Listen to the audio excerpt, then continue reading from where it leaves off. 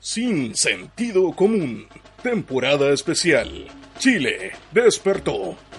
Con Cristiana Álvarez, Daniela Cabezas y Remis Ramos.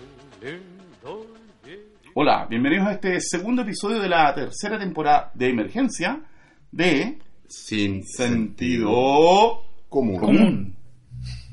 Su podcast sobre argumentación, filosofía, psicología, política y todas esas cosas que nos gustan, que es mejor no mencionar porque para qué vamos a, no sé, por ejemplo, Colo-Colo también, no sé. Oye, día. A todo esto no hemos hablado de tu libro, viejo. Algún día. Ya, pero algún hay día. un podcast al que fui invitado, fue el crossover Sin Sentido Común, All Right, el podcast Ya, más aprovecha de escuchado pasar el aviso. de América Latina, en deportes, y dedicado a Colo-Colo. Yo Entonces creo- pueden escuchar el crossover más ambicioso De todos los tiempos, sí. De hecho, yo creo que deberíamos pasar todos los avisos al tiro antes de que nos entre el agua a la embarcación.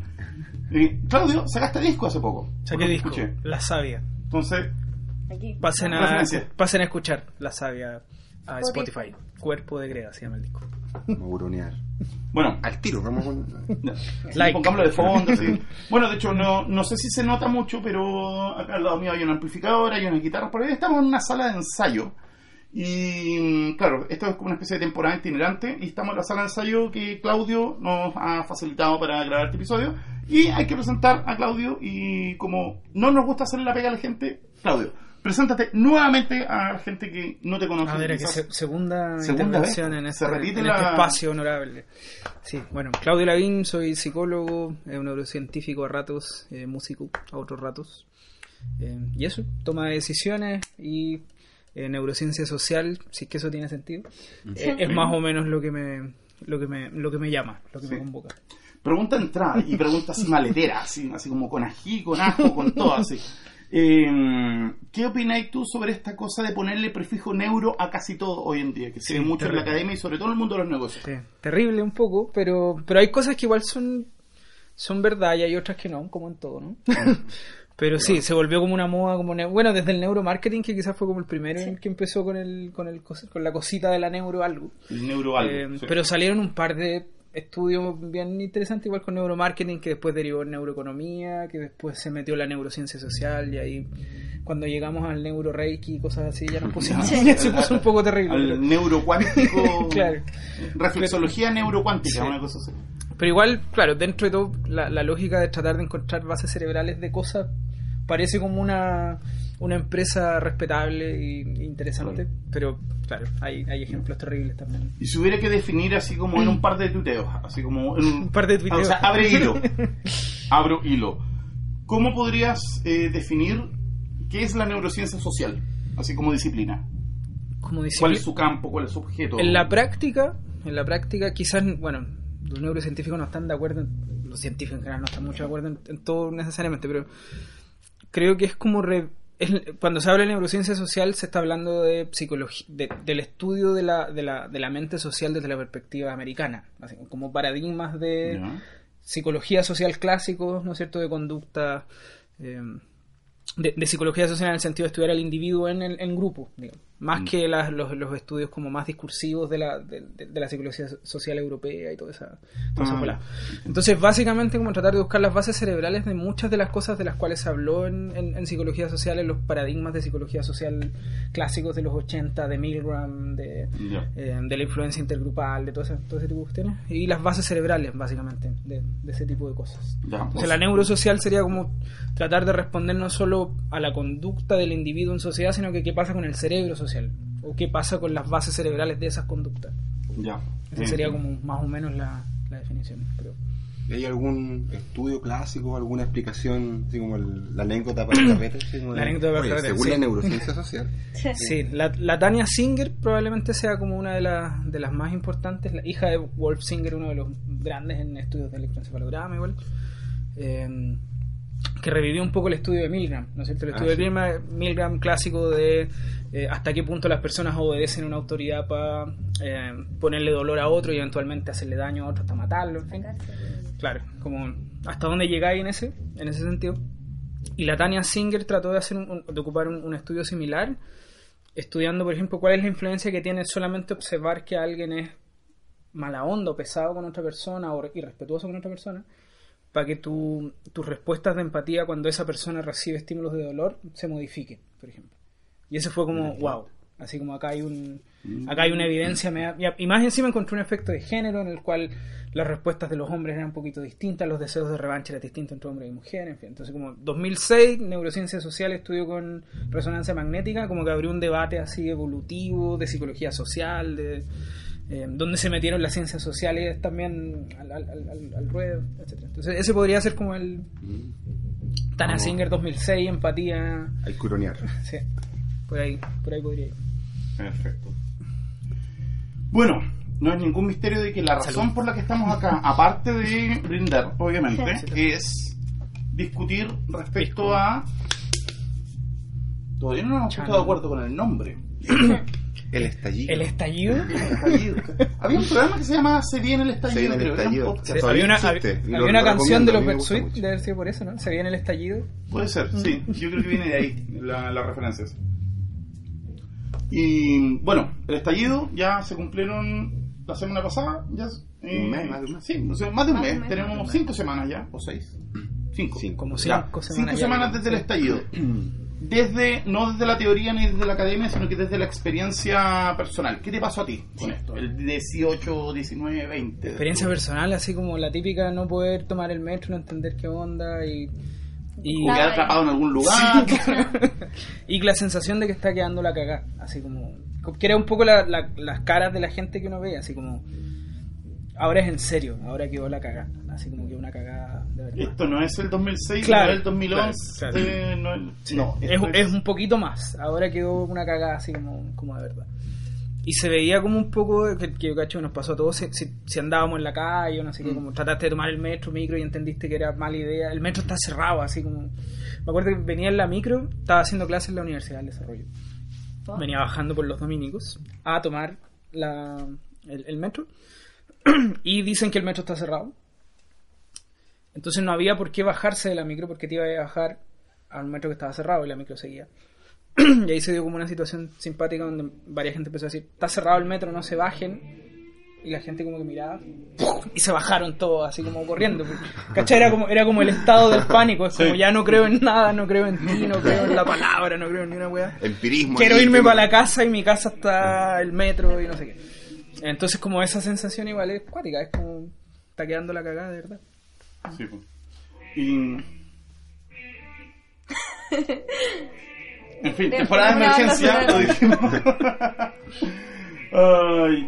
Mira, no sé, yo creo que hay harto que, desde lo que es, no sé, por la economía conductual y lo que es la neurociencia social, hay harto que analizar de este fenómeno, fenómeno, por ponerle un nombre también. Te estoy diciendo de que las protestas, el estallido, la violencia son un fenómeno, es tomar una distancia quizá un poquito morbosa ya, o no sé, un poquito horrible, que es tomar ese tipo de distancia y verlo como un fenómeno social, así como si fuera columnista del Mercurio que vive en, no sé, que es un fenómeno porque el nómeno queda inaccesible. Claro. El número no es, la cosa en sí misma no se puede exceder. Exacto. Mira, quería partir con una anécdota yo, a propósito de una cuestión que pasó en esos primeros días y que pasó cerca de mi casa, que fueron 2 cosas, y que yo creo que hay un hilo conductor ahí, y te quería preguntar si es que te parece que eso mismo se puede aplicar también a otras cosas o a otras dinámicas. Anécdota 1. Llega el rumor de que se viene el desabastecimiento porque los supermercados los incendiaron, los saquearon, los camiones no van a salir a repartir mercadería, entonces va a haber un desabastecimiento terrible, prácticamente como en los peores días de la OPE. Resultado, todas las señoras del pasaje, ¿qué es lo que hacen? Van a los almacenes y empiezan a comprar toda la leche en polvo, todo el pan, todas las conservas que pueden comprar, y efectivamente generan desabastecimiento. Sí. ¿Ya? Como la semana después, una señora, oiga, ¿qué puedo hacer con pan duro aparte de albóndigas? Que estoy aburrida de comer albóndigas y de comer tostadas, porque claro, la vieja había comprado, vieja de porquería, había comprado como 10 kilos de pan, ¿sí? Y que es pan que no pudo comprar otra gente y que tuvo que comprar otras cosas, pues, entonces. Y fue como que, ya, eso. Segunda anécdota, creo que si no me equivoco, el domingo 20, mensaje de WhatsApp con una tina así como con barro, y que decía, está saliendo el agua con barro acá en no sé dónde, se va a cortar el agua, junten agua. Todos juntos Y en la agua. señora le manda esa cuestión a su grupo de amigas y cada amiga le manda a su respectivo grupo de amigas. Esto rápidamente se viraliza. ¿Y qué es lo que pasa cuando en una ciudad todo el mundo empieza a abrir todas las llaves al mismo tiempo? ¿Qué genera El ahí? agua. Baja de presión. Yo admito que junte agua. Juntaste agua también. Sí, porque- Tengo Entonces, como agua junta hace meses. Mi papá como cree que se viene así un apocalipsis. o sea, tu papá es onda prepper, así onda Weón, búnker. hay un Búnker, búnker, claro, sí, un búnker. comida, latas de atún. ¡Au! Bueno, No se vayan a mi casa, así que queda la cagada. ¿y qué tienen en común esas dos cosas? Que en el fondo las dos son profecías autocumplidas, en el fondo. De que son fenómenos de que por miedo termináis cumpliendo el fenómeno que temiste originalmente. Entonces, como estrategia, el asegurarse, el no cooperar a propósito de esta cosa que tiene que ver con el dilema de los comunes, o el problema de los comunes que se llama, ¿cómo ves tú que ha afectado en otros ámbitos de la convivencia y de la vida? Sí, bueno, yo Este creo último mes, que es sí. como porque a propósito, cuando estábamos hablando de la planificación de este episodio, ¿Sí? tú ocupaste el término las emociones, o hablar de emociones, ¿no? Claro. Como reacciones emocionales. Y yo creo que como que eso se cruza harto, al menos desde la perspectiva como más neuro o de conducta individual, grupal, del actuar en estado de emergencia, ¿cachai? Como que la acumulación en un estado, o sea, si estás en un estado de alerta donde pensáis que va a quedar la cagada, querís asegurar tu comida, tus bienes y lo que sea, y el pensamiento racional de largo plazo de qué consecuencias va a tener esto está absolutamente eliminado, porque no estáis pensando en absolutamente en el largo plazo. Tú querís mañana tener comida porque se supone que no vaya a tener, no sé qué. Claro. Y evidentemente si juntáis a miles de primates con el mismo estado de alerta, lo único que vaya a dejar es la cagada, básicamente vaya a generar el peor problema. Pero si no tenéis la tranquilidad para sentarte a pensar en las consecuencias a largo plazo, no vais a tener cómo darte cuenta de eso. Entonces yo creo que es como súper difícil ver eso a largo plazo, y es súper difícil cuando alguien está como en estado de nervios y histeria, decirle, mira, conversar. Claro, Sí. imagínate en una de esas colas de supermercado donde la gente quería puro entrar, llegáis tú como con una pancarta de la racionalidad, así como que Con un gente, artículo ahí más de lo que necesito. claro, el corto plazo no es la única preocupación, piensen en el largo plazo. Con el libro de Kahneman. Claro, ¿cachai? Mire, acá está. Mire, imagina. claro. Mira este gráfico, Entonces, Claro, porque al final también entre ellos mismos se iban convenciendo de que iba a quedar la escoba y los mensajes de que mi primo Exactamente. y se está cuartelando. exactamente. Claro. Vayan a buscar leche para los Claro, niños. es muy transmisible. Incluso es lo que te decía, por ejemplo, de la cara de pánico del día que pasó esto, que cuando veis gente con cara como de susto, como que te asustáis, po, man. Y está bien, porque se supone Claro. que esa weá es un mecanismo evolutivo para avisarte de que algo está ocurriendo. Mecanismo evolutivo, es como... Suena horrendo, pero en fin, estamos hablando... Sí. Estamos hablando de eso. Curado de espanto. Curado, claro. Pero es como eso, es fácil entregarse como a esa histeria colectiva, y es súper transmisible y es súper difícil parar un rato y en medio de ese caos decir, no, quizás esta no es la mejor estrategia a largo plazo y vamos a pensar, ¿no? Porque efectivamente cuando la gente compraba 3 kilos de pan es como, nunca he comido eso, y el pan no dura, pues, güey, ¿qué vaya a hacer? ¿Cachai? Sí, pues de un día para otro ya está. Yo fui como de esos días en donde había que hacer fila para el supermercado, porque en verdad no teníamos la supervivencia de los atunes, pero no teníamos como pan y esas cosas. Y me sorprendió que el pasillo de las harinas vacío. Claro. Y así, ¿cuándo han hecho pan en su vida? ¿Qué esperaban hacer con la harina? Así como, es que tenemos harina para todo el mes. Claro, la gente, de hecho, buscando recetas de cómo hacer churrascas. Sí, súper Y efectivamente, probablemente si nadie hubiese ido al súper, si nadie hubiese abierto la tía. Quizás, claro, y claro, y eso es lo simpático de la profecía autocumplida, que la catástrofe generada por ellos mismos no es atribuida a ellos mismos. Claro. Tú no vas a decir, yo soy responsable de la catástrofe que está quedando. No, pues son los Se ellos. confirma el miedo que tenía antes, por lo tanto voy a actuar más en pánico, por lo tanto... Claro, y voy a reforzar la creencia de que esto es coordinado, esto es Claro. básicamente un gran esquema. Yo no sé, he visto unos posteos conspiranoicos dignos así de Christopher Nolan en la película de Batman con el Joker, ¿cachai? O sea, esa película, ¿cachai? El Joker hace esto es más cuático todavía. El nivel de conspiración, así como de que está todo de maquinado. fineza que para requiere de un genio que está atrás. Así. Un genio maligno que está ahí maquinando todas las fuerzas sociales y que esté pagando plata, tirándole cheques a los... Yo leí una, la más desopilante. Desopilante, una gran palabra, hay que claro, rescatarla. que, o sea, no la vi directamente, pero alguien la comentaba, así decía, no puedo creer esta weá. Y era que hay gente diciendo que efectivamente había Paco abusando, haciendo todo eso, pero eran infiltrados del Frente Amplio y los comunistas para desprestigiar a Carabineros. Dentro de Carabineros. Claro. O sea, eran gente que eran militantes del partido que Claro, entraron a la o escuela les pagan, no para sé, claro. Claro. doble agente en el fondo. Claro. Doble gente. Digo, hay una teoría de conspiración que se me ocurrió el otro día, la hablaba con unos amigos, la vamos a tirar acá, así que por si la repiten, de acá salió. Dale. Porque están tirando las barras bravas. Así como que, oh, están... Y, Claro, el Colo, y la los de U. abajo, entonces decíamos, esto es ridículo. Bueno, se coordinan para cantar la canción al mismo tiempo, van a andar quemando el metro, te andan pidiendo monedas frente al estadio, van a andar comprando acelerantes. Pero a ver, sigamos la conspiración. Pues entonces, justamente tanto en Colo Colo como en la U hay auspiciadores chinos. Dongfeng en la Universidad de Chile y MG Motors en Colo Colo.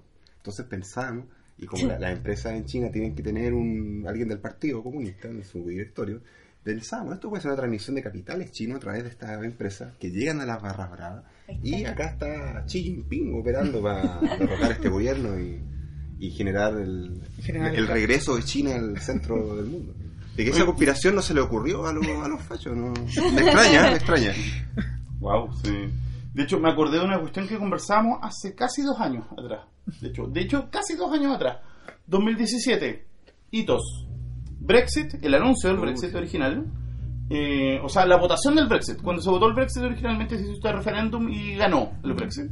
También que ganó Trump, por ahí cerca también. Ganó la elección en Estados Unidos. Y también hubo un referéndum en Colombia para un tratado de paz con las FARC que lo rechazaron, el acuerdo de paz también. Y yo me acuerdo que estaba haciendo clase en un colegio y llegué muy deprimido diciendo algo así como: no puedo creer que estemos en el año 2017 y que la irracionalidad humana llegue a tanto. ¿Cómo puede ser tan tonta la gente de estarse disparando el zapato de esta forma? ¿Cómo se pueden estar autosaboteando comunidades políticas, ¿cachai? Este país, que es el país más poderoso del mundo? ¿Cómo puede hacerse esta cuestión de elegir al Chancho Naranjo como presidente? Y era como, loco, se está acabando el mundo, ¿cachai? Y es como que 2019, hold my beer, ¿cachai? Como dijo Michelle Bachelet, siempre puede ser peor. Siempre puede ser peor. Pero el tema es que precisamente tú dijiste algo así como: ¿quién iba a sospechar de que las probabilidades de que el garante del orden mundial termine siendo China en el siglo XXI? De hecho, justo hoy día hablé mucho de eso con la Connie, nuestra invitada en primera temporada, no sé qué capítulo, que hablamos de esto, es decir, los países se pueden volver locos. Y bueno, y a propósito, para volver al capítulo, porque claro, en China se ha apelado desde los últimos años a 3 grandes pilares que se podrían llamar de orden o de racionalidad para mantener el funcionamiento del Estado. Imagínate un país inmenso con cantidad de etnias, de presiones, que son el confucianismo, el marxismo y el nacionalismo como cuestión genérica de orgullo de ser de esta tierra. El orgullo patrio. Claro, entonces pregunta como neurocientífico social: ¿hay mecanismos para prevenir, para controlar esta estupidez masiva de la que todos caemos como yo a la abril latina? ¿Hay algo a lo que aferrarnos? ¿Nos sirve el confucianismo para decir, no, el supremo líder dijo que no hay, que ya, le vamos a hacer caso? Le vamos a hacer caso a que no hay que hacerle caso. ¿Te cachai? No sé, pero se me ocurren algunos ejemplos. Pensando claro, normalmente sobre todo los paradigmas de neurosocial y de psicología social son súper, si bien tienen el apellido social, igual son grupos chicos, ¿cachai? Como que no son estudios sociológicos. Entonces normalmente los estudios en psicología social son de estudios de la interacción de una persona con un grupo reducido de personas, en fin. Pero pensando un poco en lo que decís, por ejemplo, aquello que previene mejor que haya un sesgo intergrupal, por ejemplo, en términos de sentir empatía por un otro. Hay una cuestión básica que es como, si tú veis a un otro sintiendo dolor, te va a generar incomodidad, te va a generar no sé, como algo. Y es porque se supone que la teoría de la acción-percepción, ¿no es cierto? Tú veis algo, lo sentís como si fuera en primera persona. Onda neuronas espejo o una cosa así. Esa bola, y lo sentís tú, digamos. Entonces, por eso si veis que alguien tiene una fractura horrenda en una pata, como que igual te da como una cosita. Si esa persona es cercana a ti, te da más cosas. Si es una persona que te cae mal, o que lo odiáis, o que consideres que es un adversario. Y ahí entra el punto. Eso puede desaparecer, incluso, puede no haber respuestas al menos que indiquen que estáis teniendo como una suerte de reflejo de ese dolor en ti, por lo tanto no te interesa, por lo tanto se puede decir que estáis deshumanizando a ese otro, claro. O incluso puede ser un refuerzo, ¿cachai? Un fanático del Colo, un fanático de la U, ahora están unidos. Un encapuchado con un Paco en encapuchado. Entonces, como cosa de los rayados, ¿sí? Muerte Piñera, muerte a los Pacos, ¿cachai? Entonces, o sea, ahora el enemigo es otro. El enemigo es otro. Está ahí afuera, no en el fútbol. Entonces, ¿qué previene eso, por ejemplo? En ese ejemplo así tan micro igual, como ¿qué previene que tú dejes de sentir como esa empatía con ese otro? Es interactuar con ese otro, por ejemplo. Ese es como el conocerlo. Entonces, por ejemplo, el típico ejemplo de los caucásicos que veían a asiáticos, imágenes de asiáticos con rasgos asiáticos sintiendo dolor, había un sesgo intergrupal, tenían más respuestas de empatía frente a los de su propia raza que los de una raza diferente, salvo que este caucásico haya vivido mucho tiempo en ese país, donde por ejemplo podía humanizar y podía otorgarles características humanas a eso. Entonces, al menos en ese nivel micro, tú cachai que lo que previene es una cuestión de interacción súper de largo plazo, lo que es súper difícil de trasladar a un momento como un momento único, ¿cachai? Entonces, claro, volviendo a la pregunta, ¿qué previene que una persona tenga sesgo de confirmación? Probablemente que tenga la capacidad de poder tener un momento de reflexión y pensamiento como en tercera persona, incluso de sus propios pensamientos.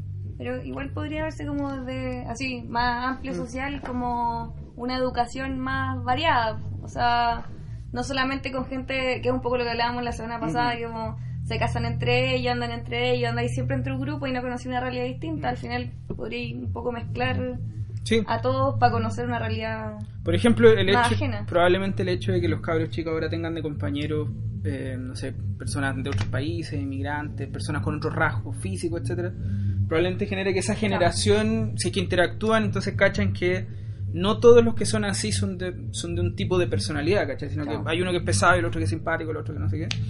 Quitarle como el estigma por... Genere no que los negros bailan bien, entonces... Claro, ¿cachai? De repente hay un loco que baila re mal, claro. Y yo bailo mejor que weón, ¿cachai? O no todos los asiáticos son buenos para las matemáticas. Claro. Entonces eso puede generar de base una generación que ya tenga al menos como otra perspectiva. Ahora, claro, eso es como una cuestión súper rústica como de empatía y eso, pero claro, lo que tú hablas es como de generar interpretaciones en base como a lecturas sociales que requieran una cantidad de complejidad gigante, y la prevención contra eso es como pensamiento crítico. ¿Y qué es lo que es el pensamiento crítico? Por favor. Un conjunto amplio de conocimientos, habilidades y disposiciones y actitudes, ¿ya?, que conducen a la mejora de los procesos de evaluación de información, de formación de inferencias, de toma de decisiones y de resolución de problemas. Excelente. Mira qué lindo. Qué lindo. Entonces vamos a invitar a eso. Cuando uno ve a una persona en un estado de ira así brígida, la vamos a sentar y le vamos a decir: hey amigo, cálmate. Ten pensamiento. Tómate las cosas con calma. Take it easy. Claro. Tómalo con take it easy, man. Pero y a nivel neurológico, cerebral, de la bioquímica, de esta jalea que tenemos dentro del cráneo, ¿se puede hacer algo? Un electrodo, ya cálmate. Te estoy hablando como algo invasivo, así como meterle un... Sí, o no sé, o chip quizá, extraño. o de pronto una agüita de hierba, no sé. Así como la bomba de insulina, ¿cachai? Pero con oxitocina. Claro. ¿cachai? Un shock de oxitocina así para que te pongáis buena onda, pero al toque. La marihuana es como eso. Sí, claro. Bueno, el alcohol también. El lubricante social por excelencia. Hay gente que se pone violenta, ¿no? Pero yo nunca he visto a alguien violento con marihuana. Claro. Sí. Bueno, de hecho, a propósito de eso, pues como como la vía rápida, vía lenta. Como se supone que las reacciones emocionales está la vía rápida, la vía lenta. Como vía rápida, como que detectáis que estáis en una situación de peligro, amígdala, respuesta, salís corriendo, y el típico como que tengo miedo. Fight or flight. Claro. Y tengo lucha o arranca. Tengo miedo porque corro y no corro porque tengo miedo, así como a la James. Sí. Y claro, se supone que la vía lenta, cuando ya podéis racionalizar, no sé qué, es porque ahí la reacción emocional no cruza un umbral, ¿cachai? Como que no es tan explosiva la reacción que te permite racionalizar, tener un tiempo, y es como que de alguna forma llegáis a la conclusión de que esto requiere otra vuelta. Entonces, un problema que ocurre con un estado de ira constante y de sensación de amenaza y de sensación de alerta, por ejemplo, es que probablemente vaya a andar muy proclive a que todas las cosas van a activarte muy rápidamente y vaya a reaccionar rápidamente, como explosivamente frente a todo, ¿cachai? O sea que básicamente todo lo que vaya a ver va a confirmar, claro, o va a reafirmar la rabia que ya es el tenés. estado de polarización, y aquí un concepto brigio en psicología social, de estudios de polarización, es básicamente eso, pues cuando tenéis dos grandes posturas y las dos están tirando como hacia cada una hacia un extremo, donde cada pedazo de información que veis exactamente confirma como lo que pensaba ya antes, y eso te enerva, eso te genera rabia, y esa rabia probablemente te permite no tener el tiempo suficiente para evaluar si efectivamente la declaración de ese tipo fue esa, o quizás estaba en contexto, quizás el tipo es un imbécil pero no piensa de esa forma. De hecho, hoy día surgió, y podemos ocupar la contingencia del caso de Alaman, no sé si vieron la declaración de Alaman, donde dice, claro, donde habla de los derechos de las Fuerzas Armadas y de las violaciones de los derechos humanos, y después ocupa como una inflexión donde se refiere a alguna de las anteriores. Sí. Dice, estas, que podrían ser las violaciones de derechos humanos o las Fuerzas Armadas, son necesarias para mantener el orden. No sé qué. Claro. ¿Cachai? Entonces, ¿qué pasó? Obviamente, todos los que estaban viendo la declaración y que piensan que Alaman es un imbécil, rápidamente, yo no es necesariamente que piense lo contrario, por supuesto, pero rápidamente saltáis a la interpretación de que obviamente el tipo se refería a los derechos humanos, y que está diciendo en la tele que los derechos humanos es necesario violarlos para poder mantener el orden, ¿cachai? Incluso si hubiera dicho lo contrario también es discutible, quizás las Fuerzas Armadas no son necesarias, etcétera, pero si estáis, y eso obviamente confirma tu rabia, te enerváis y no vaya a querer decir, ya, a ver, escuchemos la entrevista entera, escuchemos la inflexión de Alaman, ¿cachai? Claro, ¿cuál es eso? Porque... Señora Alaman, ¿a qué se refería? Claro, como profundiza. Oye, de hecho, yo leí una cuña peor, que era algo así de que si todas las cosas que ¿cómo se llama? No me acuerdo, era algo así como la típica del comodín de sacar al gobierno anterior, pero algo así de que si fuera el gobierno, si esto estuviera pasando en el otro gobierno, a nosotros nos sacarían los ojos. Y es como, oye, ¿cómo podías caer en esa bajeza, loco? ¿Sí? Y fue Alamán también. Sí. Y fue hoy día, a la hora del almuerzo. Y yo, es como que el problema ahí es que uno se empieza a desensibilizar, de tanto escuchar cuestiones atroces, horribles, como que ya ni siquiera esperáis un mínimo de decencia. Exactamente. Igual hemos llegado al punto en donde están buscando cosas así. Yo he visto Twitter del 2001, así, no sé si el Twitter está del 2001. Arqueología pero así como tus palabras, esto que dijiste el 4 de enero del 2006, se está contradiciendo con lo que está diciendo hoy día. Sacaron uno de la Cecilia Morel, parece que habla como de los derechos como humanos la presidenta en Venezuela. no va a hacerse cargo de los derechos humanos en Venezuela, guardar silencio y ser cómplice, claro. Una cosa así de decir. Bueno, cuático eso porque alguna vez hablamos de los sesgos en nuestros inicios como podcast, y claro, uno es el de disponibilidad, ¿cierto? Que privilegiamos la información que tenemos más cerca, pero que es más recordable, claro, ¿sí? Pero acá tenemos información que está por igual, o sea, la interpretación de que Alamán está reforzando las Fuerzas Armadas o las violaciones de derechos humanos están a la par. Entonces yo escojo creer lo otro porque creo que un concha su madre o ese tipo de cosas. Claro. Y probablemente lo es. O sea, yo igual lo creo. Pero y es el punto, como por otras cosas. Pero por otras cosas, exactamente. Y de hecho, claro, es como, y ahí tú cachai que hay un poco de como que si ya está ahí en un estado como tú decías, como de sensibilización, como que ya hay muchas declaraciones absurdas, muchas cosas diciéndose, como que va a ser mucho más fácil ocupar la otra interpretación. Probablemente ni siquiera sea malintencionado, eso no es como quise escuchar mal a Alaman y voy a compartirlo como para el default porque me está pagando Chávez en mi cuenta a Ruth, ¿cachai? No sé qué, ¿cachai? Sino que es el default, es como que te salió, ¿no? Onda, igual... es como, a ver, ¿cómo era algo que hoy día en Twitter hoy día en la mañana? Que es algo así como si el doctor, a ver, si alguien dice que el doctor File es un imbécil, eso no es una dominem, eso es un hecho. Claro, es una descripción. No es una falacia, es una descripción de un hecho natural. Yo creo que igual esa como sarta de tonteras que están saliendo que son reales también han sido abono para las fake news. Pues yo he visto un montón de Twitter como con cuestiones que obvio que no son real, pero la gente los publica, los comparte porque es como, sí, mira, los políticos están diciendo estas cosas. Sí. Y es tan fácil como agarrar el Twitter, ir a ver y ver si que existe, o sea, como... Sí. A mí me pasó con una declaración de Mon Laferte, porque yo vi así como el típico cuadro, así de, mira, el Mon Laferte insulta a Carabineros, etcétera. Entonces yo agarré el titular y lo busqué en Google para confirmarlo, y era de verdad. Era de Pero verdad. es que ese punto, antes de compartir o antes de emitir el juicio, yo creo que lo más, así como la recomendación número 1, es por favor verifica la fuente. Sí. Verificar. Sí, eso como... y quizás intentando el pensamiento a largo plazo es como si algún X ser humano ya es un conche su madre, como ya lo apelativo muchas veces, y tú tratáis de confirmarlo mediante noticias falsas, quizás le estáis haciendo un favor, ¿cachai? Porque quizás el tipo realmente es un imbécil por razones de verdad. Entonces, al incentivar el compartir que es un imbécil por razones falsas, así es que empecemos a discutir de eso. Pobre tipo que es víctima de... Entonces quizás incluso a largo plazo es una mala estrategia. Claro, punto, sí. Como que si realmente queréis desprestigiar o pensáis que alguien está equivocado o lo que sea, probablemente si vais a declaraciones de verdad y podéis comprobar que eso está equivocado, sea un argumento mucho mejor, mucho más sólido, y tú logrís diferenciarte del CTM del que estáis tratando de diferenciarte. Que sí se va a valer de mentiras. Exactamente. Claro. Bueno, al principio hubo una declaración falsa que le atribuyeron al mago Valdivia, que no me acuerdo qué era, pero era de una estupidez. Entonces alguien en Twitter le fue a agarrar la chuchada así como, ay, conchetumare, mira lo que dijiste, así. Y el bueno respondió al mago Valdivia y le dijo, puta compadre, yo soy weón, pero nunca tanto. Bien. Ya, así como elocuente. Entonces, y con esa nota vamos a hacer nuestra micropausa de 20 segundos. Microsegundos. 20 segundos. Nosotros nos vamos a tomar un poco más de rato, pero estamos de vuelta en 15 segundos en Sin Sentido Común. Ya volvemos.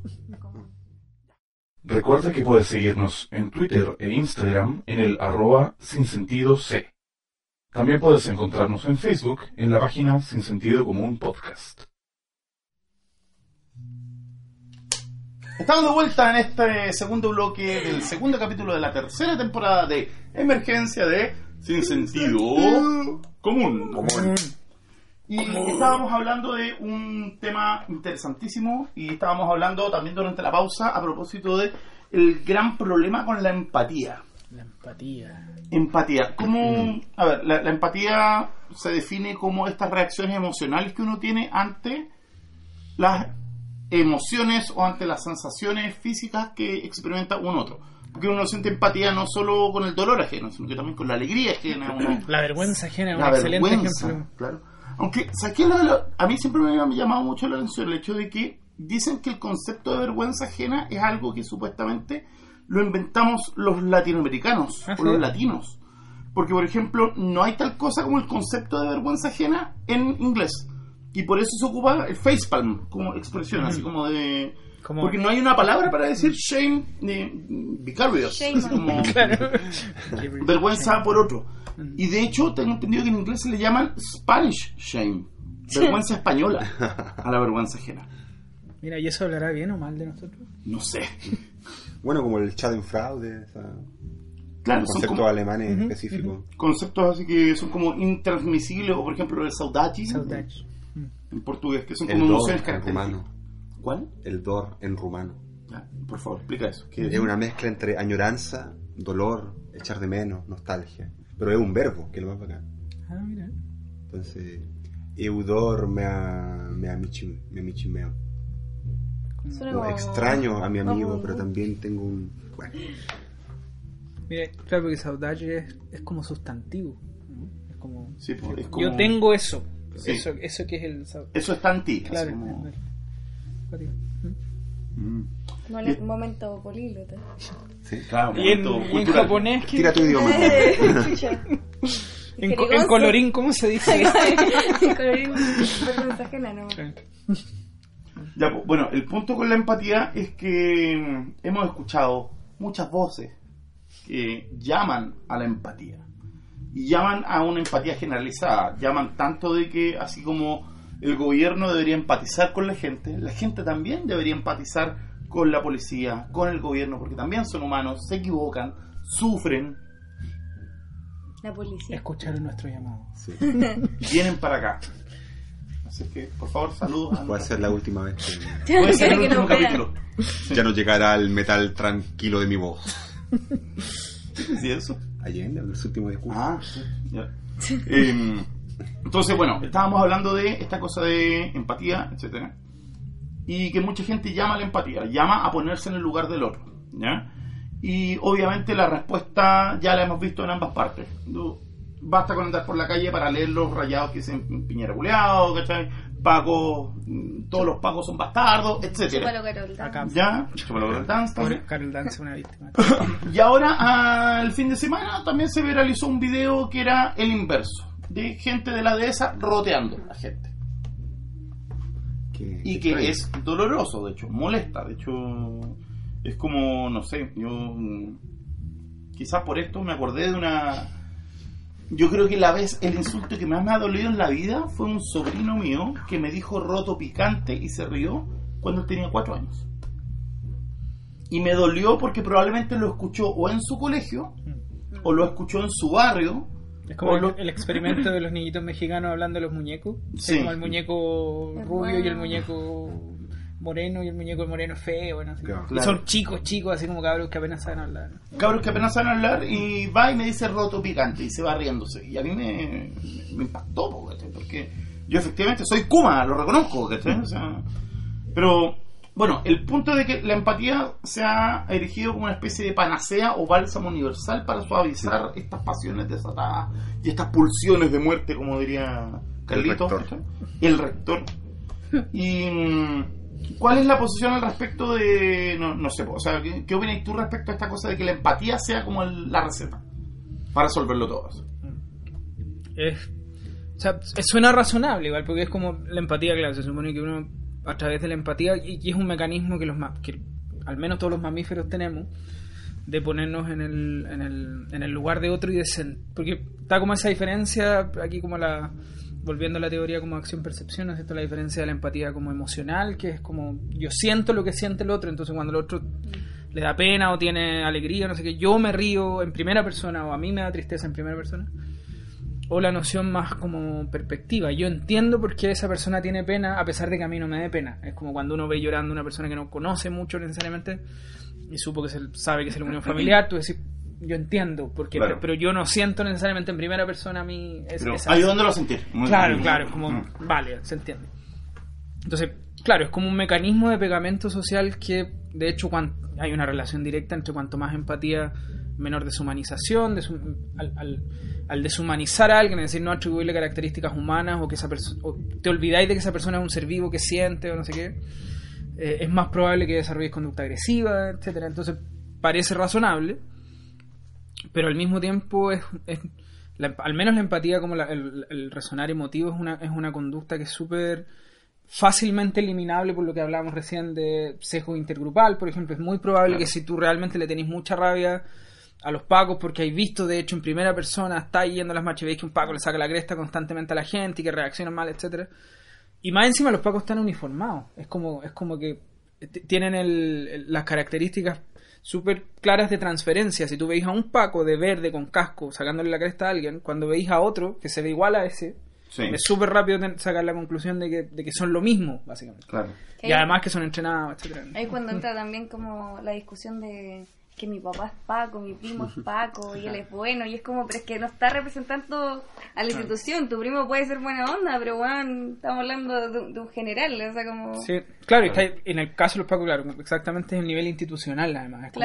Es como aparte del uniforme, se supone que los locos están entrenados y fueron llamados para reprimir, entonces súper difícil que ocurra eso. Entonces hacer la distinción, sí. Como, y normalmente ocurre por eso, porque tú conocís a alguien, ¿no? Yo conozco a uno que es diferente. Claro, yo conozco un Paco de repente.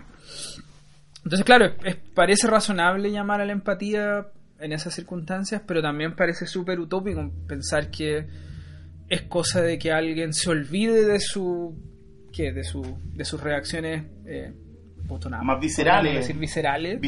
Que tratéis de subyugar tu sistema nervioso autónomo solo por un ejercicio de intelectualización donde tú decís, no, esto realmente es un poco lo que decíamos recién, esto no es bueno a largo plazo, no es bueno desabastecer los supermercados porque a largo plazo van a estar realmente desabastecidos, etcétera. Entonces parece razonable, pero también parece súper complejo de implementar. Es un poco como estáis pidiendo algo que es muy difícil, básicamente. Claro, o sea, estáis pidiendo que la gente piense críticamente, valga la redundancia, sobre una cuestión en la cual las emociones están a flor de piel y la rabia no solo está ahí, sino que además es rabia contenida de mucho tiempo también. De hecho, y que así como a propósito de que el concepto de pensamiento crítico aparece, a mí me parece que es como uno de los desafíos más complejo, así como pensar en cómo incentivar el pensamiento crítico en situaciones que no sean las ideales, digamos, que es cuando tenéis la tranquilidad como ahora que podemos estar conversando, podemos pensar en las situaciones, podemos tomar evidencia, razonar y llegar a la conclusión de que quizás yo me equivoqué o no vi todo lo que tenía que ver y no sé qué, cambiar mi opinión, etcétera. Implementar ese tipo de pensamiento que parece súper útil y súper necesario para discusiones públicas o discusiones colectivas en situaciones en las cuales como que las condiciones no están, simplemente justamente por lo que decíamos recién. Uno podría pensar que el estallido, no sé cuál ha sido el nombre, todavía no tenemos nombre oficial para eso. La revolución de octubre, la revolución de los 30 pesos, el 18O. Sí, 18O. El 18O. Claro, además viene por una cuestión de rabia como súper acumulada de mucho tiempo, entonces es súper utópico y súper difícil y un desafío quizás para los que pensamos en que el pensamiento crítico es necesario y es bacán incentivarlo. Este es un desafío real, ¿cachai? ¿Cómo incentivar el pensamiento crítico en una situación, en un hervidero social como este? Ese es el real desafío. Ahora, otra cosa que yo no sé qué tan responsable sea decirlo, pero lo voy a decir igual porque no me importa nada, vieja. Es el hecho de que en el fondo mucho se ha dicho respecto al tema de la escalada, de cómo ha ido escalando esto. Y uno debería pensar, si la gente tiene rabia y la gente quiere romper las cosas y la gente quiere ver que todo esto arda y que se vayan todos, en el fondo. Y ese sentimiento estaba contenido por una macroestructura social de trabajo, de orden, etcétera, ¿ya? Y bastó no que los chiquillos empezaran a saltar los torniquetes, bastó que empezaran a reprimir a esos escolares con grandes cantidades de carabineros para que se viera lo desigual que era el asunto. Y eso lo que fue generar una pequeña escalada. Pero en el momento, yo creo que el momento álgido, el momento clave es el momento en que se declara estado de emergencia. Y la pregunta es, ¿el estado de emergencia se declaró antes o después de los saqueos masivos? Porque fue más o menos al mismo tiempo. Sí. Y la pregunta es, ¿cuántos de los saqueos masivos y cuántos de los disturbios son provocados por el decreto del estado de emergencia? En vez de ser el estado de emergencia una reacción a esta violencia. Entonces, la frase que decíamos la semana pasada era esto de apagar el fuego con benzina, en el fondo. Y la pregunta es, si tienes una masa desorganizada o incluso concediendo la peor conspiranoia posible, tienes una masa controlada como títeres desde China, desde Venezuela y desde Cuba, desde donde sea. Incluso concediendo eso, se supone que las personas que tienen que tomar decisiones políticas son personas que están entrenadas para ello, se supone que tienen carrera para ello, son personas con formación y además son personas que pagan millonadas y millonadas en asesores para tomar decisiones y asesores para comunicarlas, además. Como decir, estamos en guerra. Entonces, ¿cómo se explica la torpeza de las decisiones y la torpeza de la forma en que se han comunicado durante todo este tiempo? Que es una cuestión que a mí realmente no me cabe en la cabeza. De hecho, me tiene más asombrado la torpeza del cómo se manejó la situación en las primeras semanas. Bueno, y también cómo se sigue manejando, pero sobre todo esas primeras semanas. Yo encuentro que el manejo, a nivel de ser incapaz de ver las reacciones que iban a producir las medidas. De hecho, no sé si a ustedes les ha pasado pensar como en el... que probablemente... porque, bueno, se supone que el precio del metro se calcula por cosas de mercado, esa bajada de dólares, petróleo, en fin. Ese loco que llevó el informe esa mañana dijo, oye, hay que subir el pasaje 30 pesos. ¿Cómo estará en su casa?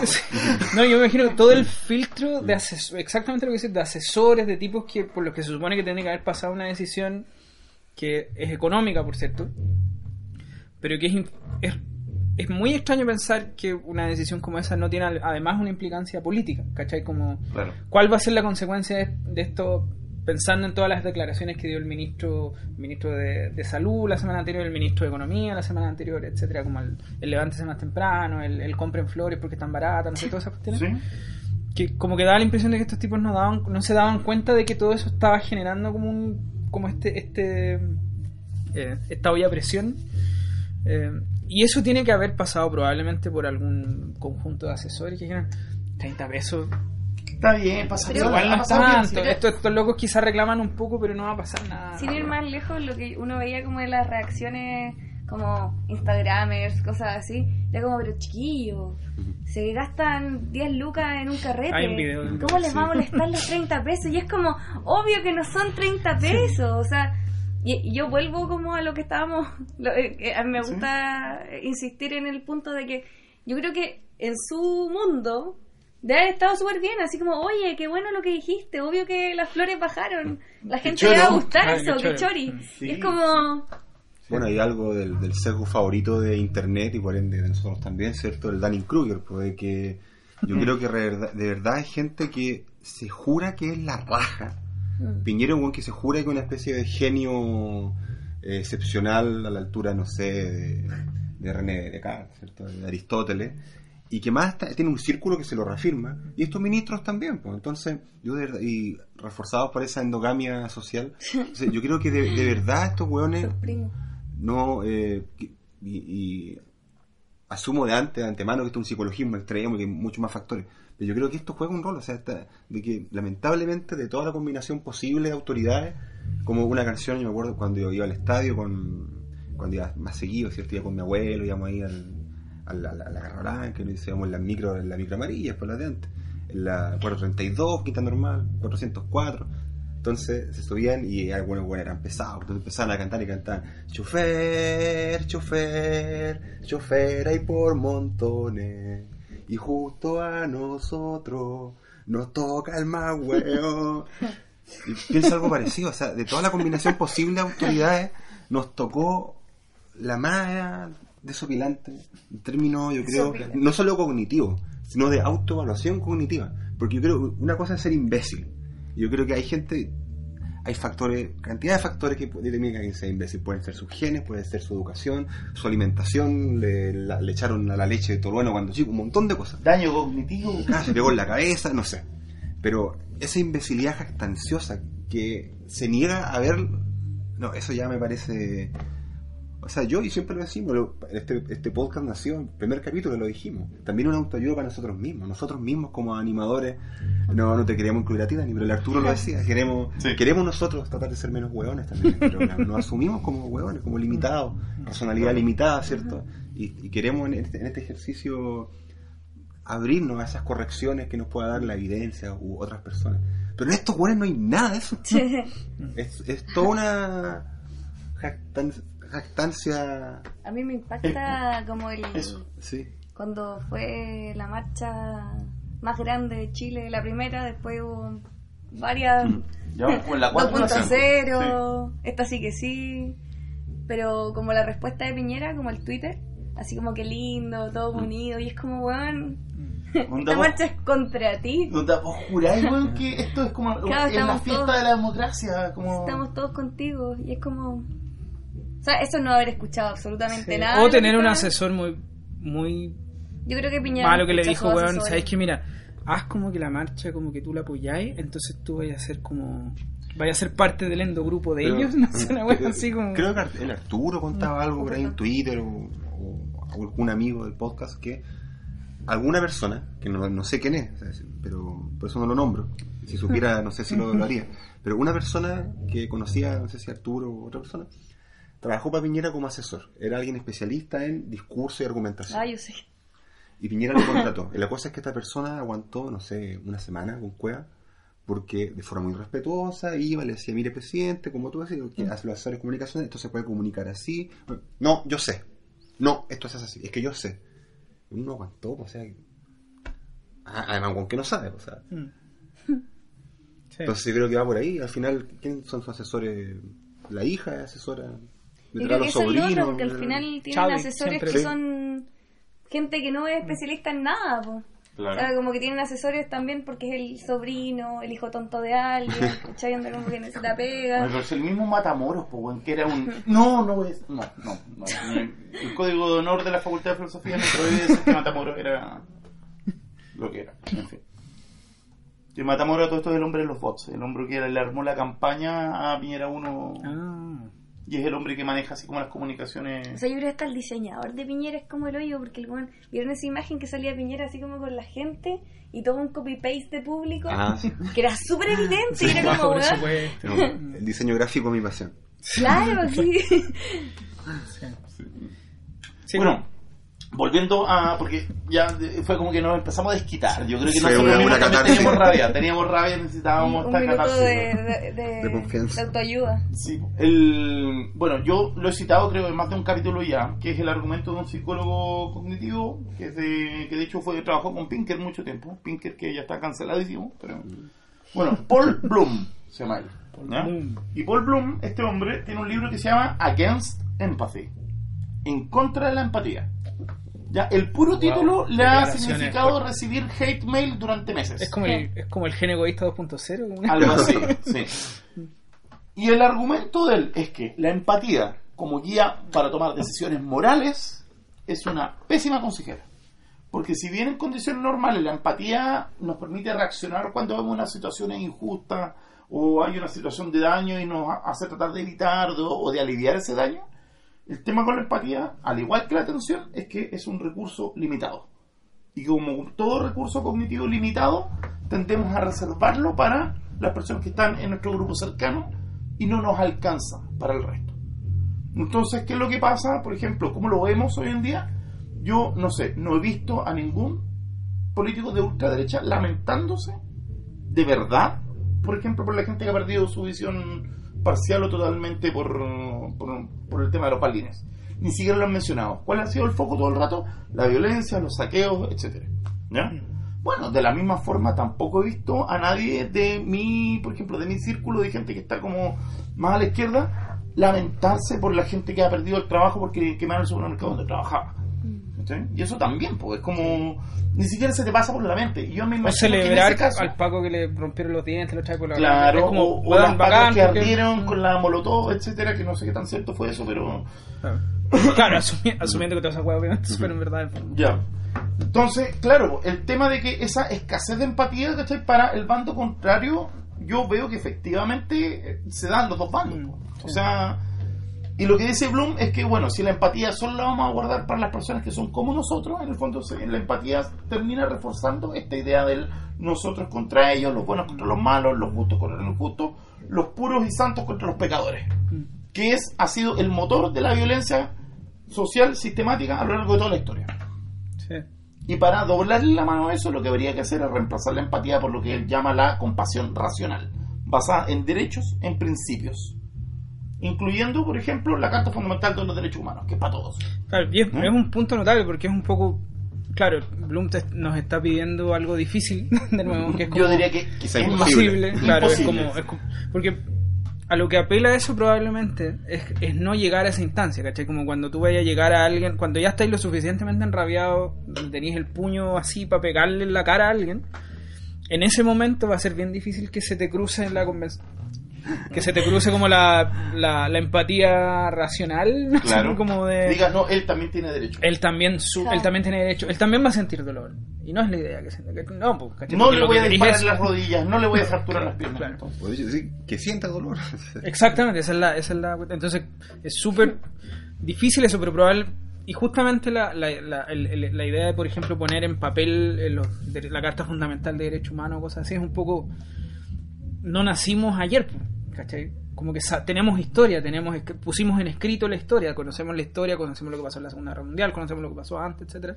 Entonces podemos mirar eso, acordarnos y poder poner esto en papel para desde afuera en los momentos en que, antes de que queden las grandes cagadas, poder cachar que no hay que llegar a este punto, ¿cachai? O sea, en el fondo es como un andamiaje, o incluso utilizando una metáfora que es como muy incorrecta, sobre todo en esta fecha, ¿ya? Que es ortopedia cognitiva o ortopedia emocional en el fondo.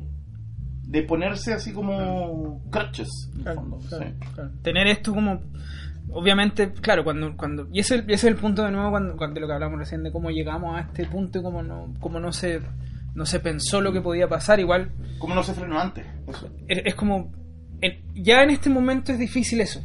Ya no pasó eso, de hecho. Ya lo que estamos viendo es que efectivamente hay gente que no tiene, que le dispararon en los ojos, la violencia ya está desatada, y en este punto es súper difícil volver atrás porque exactamente los bandos ya están súper bien formados, las posiciones ya están tomadas y las historias ya están contadas. Además, como convencer a alguien o a alguien que vio en primera persona que a alguien le dispararon en los ojos, que igual hay que tener empatía con ese otro bando. O también para el otro lado, probablemente, no sé, si un encapuchado le sacó la cresta a un Paco y la familia de ese Paco, le va a ser muy difícil pensar que el otro encapuchado que está al lado o el otro que ve en otro lado está luchando por una causa justa. Claro, o sea, es justo, es súper difícil, pero es realmente una situación que es como humanamente difícil de sobrellevar y de pedir algo que es muy complicado. O sea, yo creo que también el hay... eslogan como que la deshumanización va en ambas direcciones. Sí.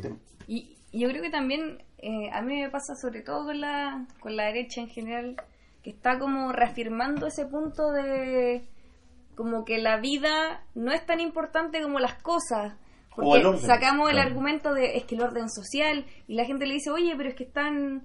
Yo cuando ahora que sacaron el tema de los balines de goma, yo vi mucha gente así como, pero ¿cómo se van a defender ahora los pacos? Y es como, ¿por qué tendría que estar metiéndole balina a todo el mundo? ¿Cachai? O sea, como a poner al mismo nivel ambas cosas. Sí. O sea, puede que ambas estén mal, pero no podía equipararlas. Así como, no puede empatar en el fondo. Claro. Bueno, ahí yo... Jugar el empate es súper peligroso. Recuerdo que ha sido nuestro caballito de batalla, uno de nuestros caballitos de batalla en el podcast, el modelo de los 5 pilares de la moral de Haidt y Graham. Sí. Y que, claro, hay pareciera ser que efectivamente, o sea, lo que pasa es eso. Uno como con su configuración moral, que Haidt llamaría, no sé, liberal. Claro, nosotros evaluamos que la justicia, el cuidado por los otros, no puede ser más importante que la autoridad, o que respetar al grupo que sería, no sé, la nación, la república, el orden social. Pero hay gente para la que sí, pues. O sea, hay gente para que eso no al revés, ese otro valor se tiene que defender como sea. Entonces, sí. Oye, pero lo dijiste al revés. Ojo, para nosotros los liberales, el cuidado es más importante que el orden. Claro. Ya. Mientras que para los conservadores el orden es más importante que el cuidado. Claro. Ah, ¿no dije eso? No, lo dijiste al revés, porque dijiste como que estoy... nosotros éramos fachos, po. Mira, que estoy cagado. No. Háganle caso al Remy, eso quise decir.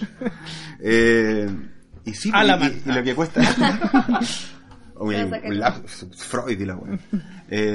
Y ese es el problema que... yo me incluyo, o sea, cuesta tanto dimensionar que, claro, efectivamente, hay gente para la que el derecho de propiedad es más fundamental que el derecho a la vida, porque el derecho de propiedad determina, así en términos lógicos, va implicando que otro tipo de derechos construyen la sociedad que a ellos les gusta. O sea, una sociedad donde el derecho a la propiedad antecede cualquier otro tipo de derecho, es la que determina una estratificación que es la que no solo les gusta, sino que les beneficia. Y al revés, po. Es decir, que la propiedad viene de forma posterior al respeto a la vida, ¿cierto? Sí, o a derechos básicos.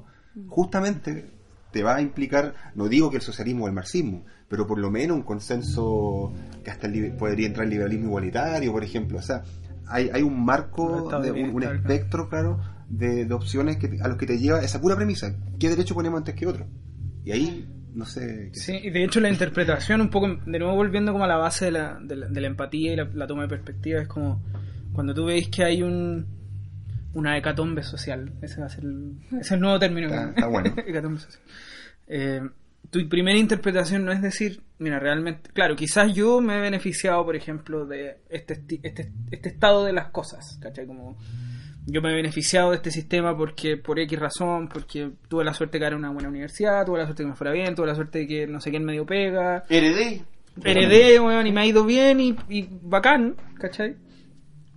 Pero contemplar que esas circunstancias que llevaron a que yo tuviera éxito en la vida pueden haber sido circunstanciales y puedo haber sido beneficiado, que eso implique que no seáis capaz de pensar que la gente que está reclamando por cosas, que está dejando la cagada porque realmente siente que su vida que tienen calidades de vida muy, muy malas, independiente que tengan trabajo, que ganen sueldo, tienen mala calidad de vida y quieren tener mejor calidad de vida de alguna forma, etcétera.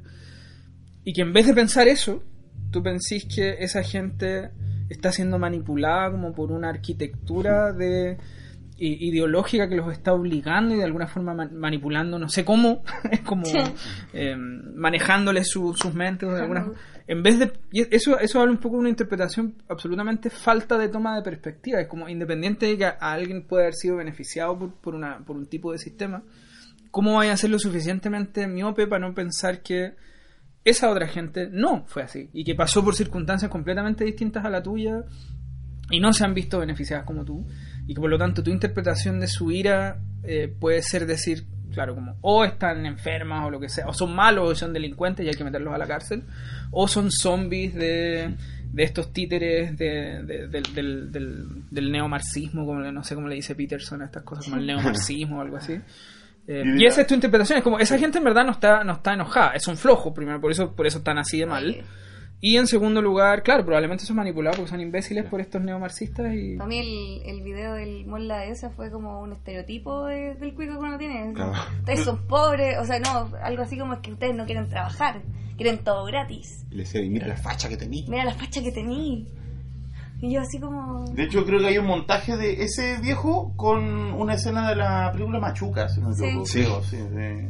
Y que, loco, Machuca fue el año 70 y... ¿Cuánto? ¿Está ambientada? 73. Claro, está ambientada. Y no ha cambiado nada, por loco. O sea, sí, el mismo clasismo, el mismo... Hay mejor calidad de video, ¿no? Sí. Claro, o sea, este es clasismo, pero en Full HD ahora. Full HD, en ¿no? 4K, así. Bueno, y es cuático como eso. Por ejemplo, los mismos estímulos. Yo incluso he visto como, no sé, los medios de comunicación, Daniel Matamala, Mónica Rincón, todo ese grupo, que para algunos, desde un extremo son vistos como los periodistas trabajan para los grandes empresarios y los medios son corporaciones. Y por el mismo estímulo, las mismas personas hablando lo mismo, para los otros hueones esto es una muestra de que Maduro está dándole plata a TVN, o no sé, como que están siendo manipulados. CNN el marxismo. Y CNN el marxismo. Como que exactamente el mismo estímulo es capaz de ser interpretado por P y no P. Así como la interpretación exactamente contraria, ¿cachai? Me acordé, Rosito, que sí, de entender esa historia de vida, la circunstancialidad de los eventos, de las condiciones que uno enfrenta. El tema del libre albedrío, el determinismo. O sea, alguna vez vi un estudio que no recuerdo y probablemente estos estudios tenían una muestra súper chica y condiciones... N4. Claro, estudiantes de psicología del primer mundo. Pero iba algo por ahí que cuando los estudiantes se les convencía, se les trataba de persuadir de que en realidad el libre albedrío no era para tanto y estaban más condicionados, tendían a ser más comprensivos con las decisiones de los demás. Versus, bueno, parece obvio decirlo, pero es bonito que alguien lo haya querido medir. Versus cuando se lo tiraban para otro lado, el libre albedrío, la completa libertad, era como, no, hay que matarlo, no, se lo buscó. Y recordé, hay un economista que se llama Gregory Clark, que es muy interesante, porque él en su inicio era un libertarúpido típico, de que no, la libertad, el emprendimiento, el impuesto es un robo, no, esto es la libertad. Ya, son Kaiser cualquiera en el fondo. No tan huevón, pero digamos. Pero por ahí. Iba por ahí. O sea, claro, le hubieran puesto me gusta a sus tweets probablemente. Pero él empezó a investigar la desigualdad a lo largo en épocas temporales bastante largas, a lo largo de siglos. Y encontró que se mantiene muy constante y que por ejemplo, esto está en un artículo que publicaron, no sé, en The Guardian, puede ser, en un medio grande, que decía que las familias que eran las dueñas, las más millonarias de Florencia en el Renacimiento, lo siguen siendo hasta hoy. Y que en China, las familias que eran más poderosas en la época imperial, después en la época nacionalista y después en la época comunista, son las mismas familias. O sea que la desigualdad social tiende a mantenerse muy constante. Y Gregory Clark, además, como tenía este pensamiento, podríamos llamar más de derecha, le gustó el determinismo genético. O sea, pensar que esto, claro, porque los genes, y en Pinker y todo esto, que todo se hereda, por lo tanto es porque la inteligencia se hereda y no hay más que hacer. Pero curiosamente, cuando él llega a esta conclusión, dice, en realidad, la gente hay que redistribuir, hay que cobrar impuestos y hay que dar educación gratuita, salud gratuita, porque hay gente que no la va a poder pagar. No. y se convirtió, por los argumentos quizá más inesperados, en una especie de socialdemócrata que apoya al estado de bienestar. Es Porque, como el Sí, camino sí, alternativo del socialdemócrata. claro, sí. O sea, pero eso de que también hemos hablado tantas veces, que explicar no es justificar. Que su explicación, por más cuestionable que también es, o sea, la ciencia tampoco dice eso, que la afirma, no tan gratuitamente, pero él se quedó con esa explicación y no la justifica, sino que dice, bueno, si es así, lo podemos cambiar con otras herramientas. Sí, pues. De hecho, a propósito del tema de la desigualdad, precisamente, me acuerdo que Raceto del IFIC citaba un artículo. No, de hecho, no me acuerdo la referencia exacta del artículo, pero el tema es que era que antes de la redistribución, o sea, antes de cobro de impuestos, Sí. las economías de Alemania, Suecia, Finlandia, etcétera, eran tan desiguales como las latinoamericanas, en términos de concentración de capital. Pero después de impuestos, el índice de Gini en Europa, o sea, la desigualdad baja. Es como el before tax, after tax. Claro, before tax, after tax. Mientras que en Latinoamérica el impuesto no tiene ningún efecto sustancial en el índice de desigualdad, en el índice de Gini. O sea que en el fondo que la redistribución en Latinoamérica no funciona. Ese estudio es de la OCDE. Es un estudio de la OCDE, ahí está, eso. Oye, a todo esto se nos está acabando la batería y estamos pasados de tiempo. Entonces yo creo que reflexiones al cierre, ¿cómo dicen? Reflexiones al cierre. Tiene un minuto para dirigirse A mi país. ¿Te está escuchando?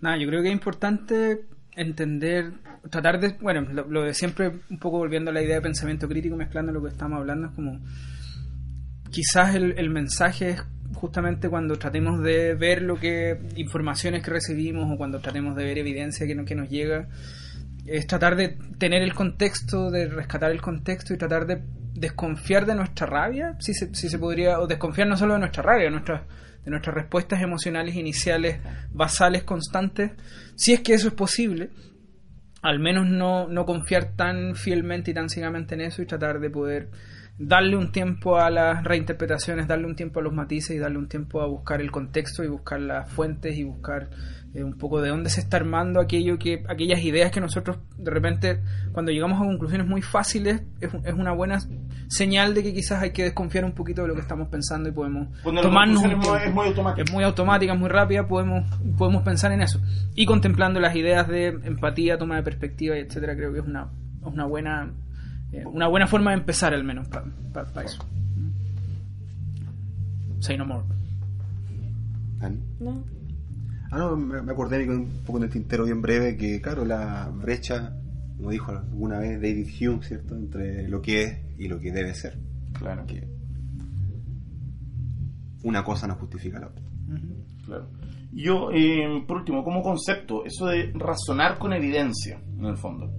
O sea, si la rabia, cuando uno ve algo y uno, no sé, por la primera impresión es tener rabia de decir este tipo es un imbécil, yo creo que es preferible detenerse, investigar, mirar el resto del timeline del tipo. Si estamos en Twitter, no solo mirar ese tweet, sino que mirar qué otras cosas dice, contrastar, y ahí con esa evidencia decir, sí, este tipo es un imbécil. Y de repente es terrible imbécil, y uno no es imbécil al recopilar toda la evidencia. Entonces si tú haces el ejercicio de entender o de tratar de ver qué es lo que está pasando ahí, porque típicamente, claro, uno prejuzga y uno es prejuzgado siempre. Sí. ¿Ya? Y uno sabe perfectamente quién es uno, pero uno no sabe quién es el otro. Pero si tú sabes quién es uno y tratas de saber quién es el otro, y ¿cachai? Que el loco le faltan sticks to the bridge, como es, ¿no? Es como que no, entonces no te castigas ahí, ¿por qué no le dijiste palos para el puente? Palos para el puente, exacto. Yo creo que igual ahora sí se me ocurre algo. No, que quizás es muy ajeno a lo que estamos hablando, pero me vino un poco de vuelta toda esta cuestión como de ver mucha información, como ha afectado también al cómo nos sentimos, a la salud mental. Yo creo que estamos así, claro, sí, en un momento en donde todo nos produce así ansiedad, pena, rabia. Yo creo que hacerle esa segunda vuelta también va a ir un poco aminorando el pánico, aminorando como también cómo estamos haciendo sentir al resto, porque a mí, sobre todo el WhatsApp familiar, me tiene como un poco mal con que Maduro viene en un jet privado casi a destruir con su rayo láser. Un amigo me decía que lo que hay que hacer es apagar el modem de la casa y así que desenchufarlo. Sí. Bueno, eso. Bueno, la próxima semana vamos a tener otro capítulo interesante. No le vamos a adelantar el tema, pero el tema es que ya tenemos más o menos armadito de qué se va a tratar la temporada. Les agradecemos nuevamente la atención. Agradecemos a Claudio por, obviamente, convidarnos su presencia, su persona y además el lugar donde estamos. La música de fondo. Con la música de fondo también. Sí, la banda que le pagamos, por supuesto, los derechos. Entonces, bueno, Daniela, Claudio, Cristian, Remis, los queremos mucho. Gracias por su atención. Compartan, pónganle dedito arriba, pónganlo en Twitter, Facebook, Instagram, Fotolog y todas esas cosas modernas. Orkut. Tinder. En Tinder también. Eso, compartan los capítulos en Tinder. Buena idea. ¿Ya? Así va a tener menos match. Mire que hay peligro y es muy necesario. Cuídese. Y como decía la jueza también, era algo así como de... Respete para que lo respete. Respete para que lo respeten, edúquese lo más que pueda y que Dios nos ampare. Caso cerrado. Caso cerrado. Ahí. Gracias. Chao. Bueno. Puta, qué lindo. Qué lindo, weón. Salió bonito, me gustó.